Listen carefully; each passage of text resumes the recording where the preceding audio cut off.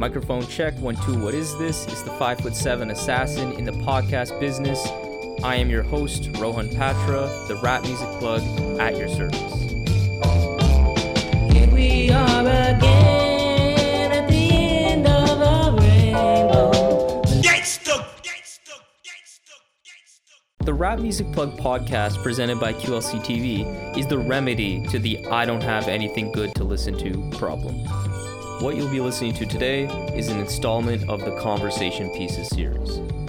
What I'll be doing in this series is shining a light on some inspired gems of creativity in hip-hop that I've encountered, providing expanded thoughts on fly things I've taken from the art, focusing on the how and the why I believe an artist ended up accomplishing something, with a more nerdy intention that gives my completely subjective and biased take on what gives the special somethings in rap their magic.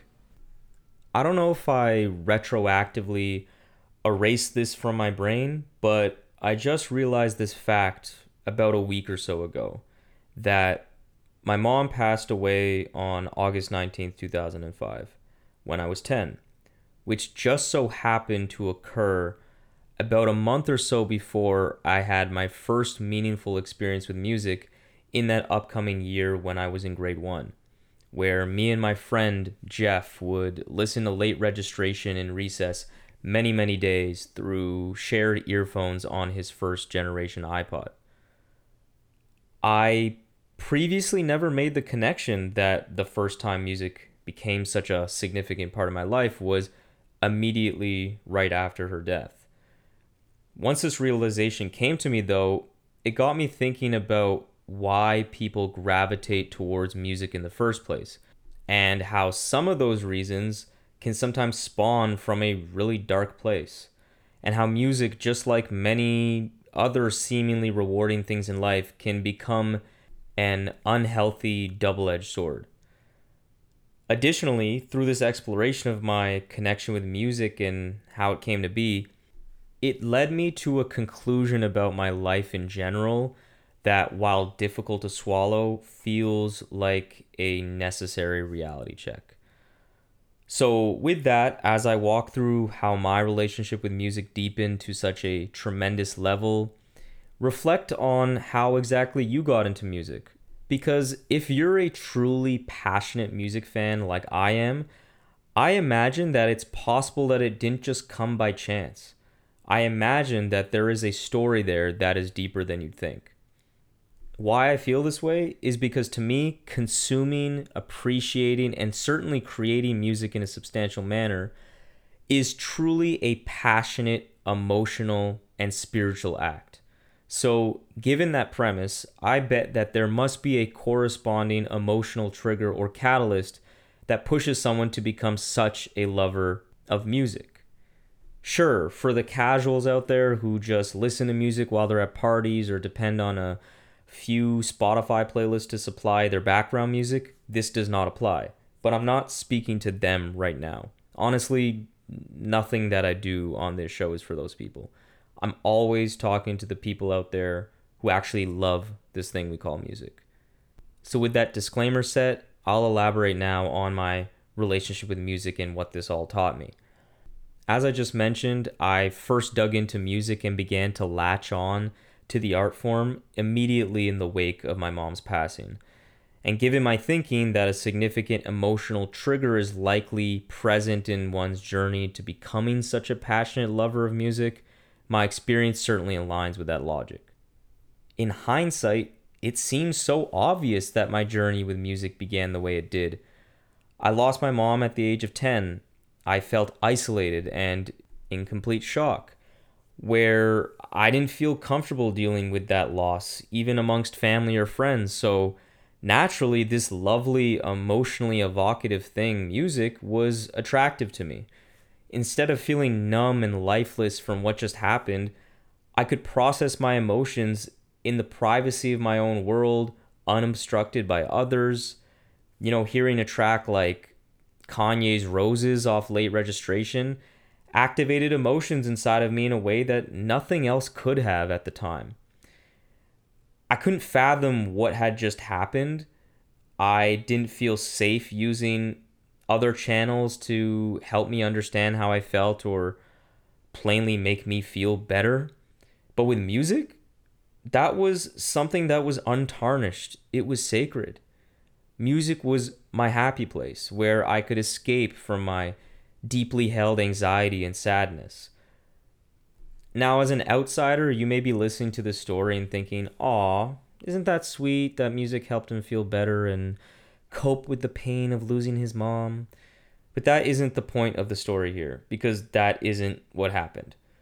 What happened was that I found a convenient outlet that gave me the ability to hide from the harsh realities of the real world, where I could live in the music. I could live in my own head.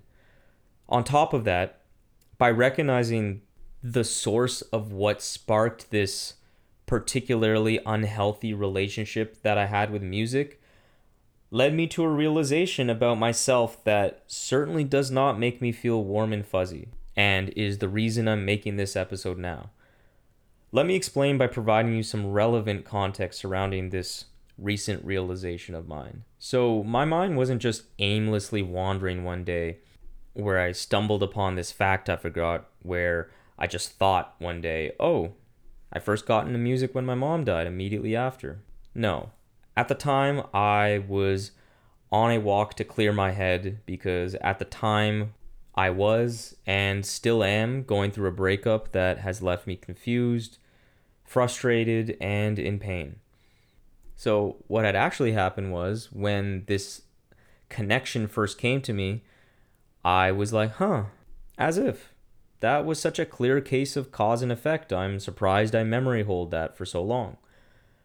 But upon further reflection, the gravity of what I realized started to set in, and it made me seriously uncomfortable.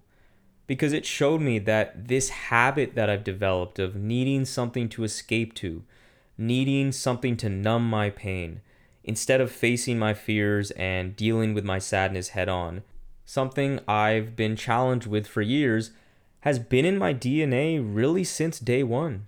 I did not previously think this because actually, as I grew older, when I was 16 or 17 and became more emotionally aware, I was more conscious of this dependency, if you will, that I had on music, and even took the step once to detox from music, sort of, where I would only allow myself to listen to music at the gym for about a month or so.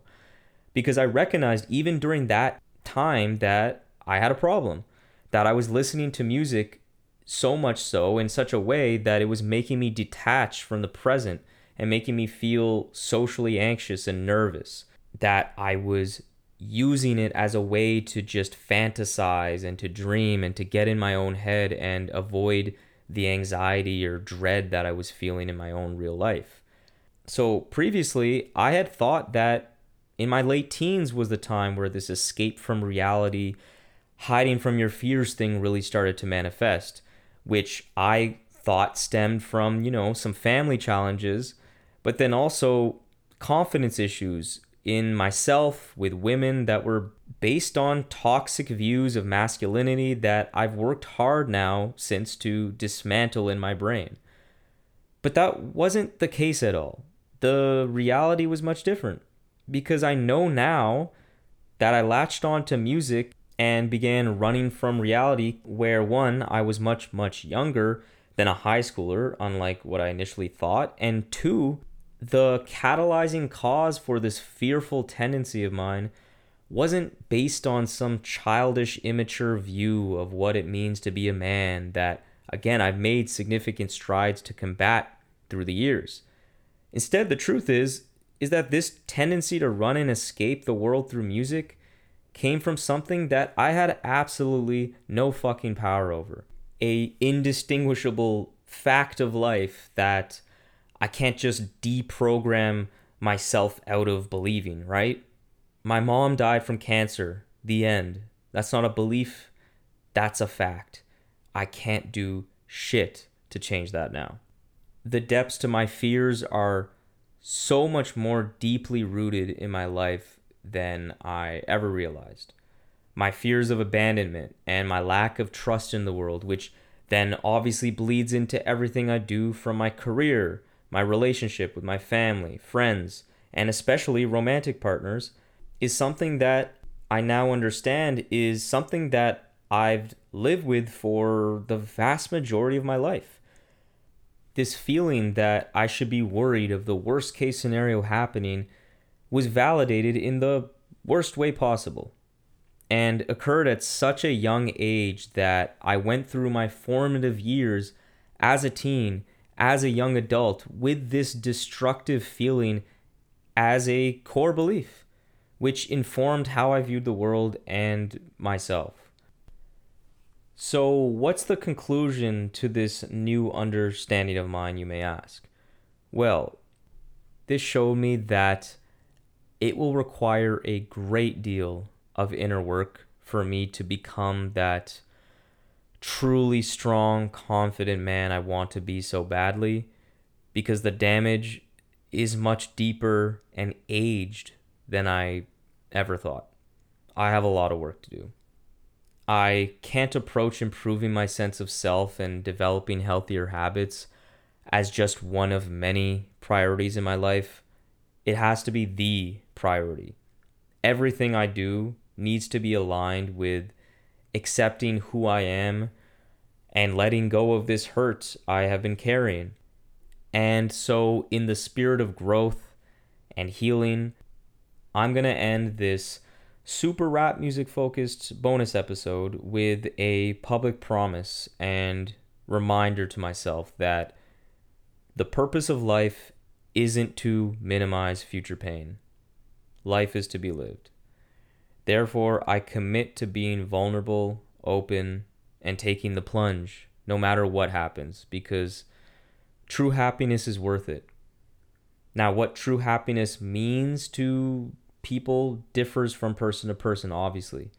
But for me, while I am a complex, multifaceted individual like the rest of us, whose happiness is comprised of a multitude of factors, I know what my North Star is.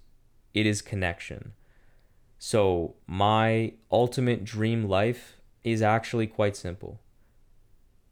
I want to be able to look into the eyes of another woman, tell them I love them, and believe it with every fiber of my being. I choose to not only put in the effort to be the best man I can be, to be worthy of such a blessing, but also to have faith that this will be my reality soon enough. So there we have it, another episode of the Rap Music Plug podcast presented by QLC TV. I hope this episode gave you some new perspectives and insights into what the greatest art form known to man in hip-hop music has to offer. If you want to support the show in the most meaningful way possible, it would be my absolute honor to have you as a patron in the new Rap Music Plug podcast Patreon. Through this Patreon, you will be getting exclusive content such as bonus episodes, exclusive album recommendations, exclusive playlists, early access to episodes, and more. And above all, though, you will be able to support the show directly in a way that will not only justify the crazy amount of time I spend on this show already, but allow me to cover some of the expenses related to supporting all of these great artists that we cover on the show through the website, and will allow us to sustain and build on this amazing growth that the RMPP has experienced recently. So if you have any questions about any of the Patreon stuff, or just want to keep tabs on the show, interact with me on rap music and all the great stuff that we can talk about, follow me on Twitter and Instagram at rapmusicplugpod, or shoot me an email at qlctv.podcast@gmail.com. You can also rate and review the show on Apple Podcasts and subscribe on YouTube and Spotify as well. But that's enough self-promotion for this episode. I hope you enjoyed it. Peace.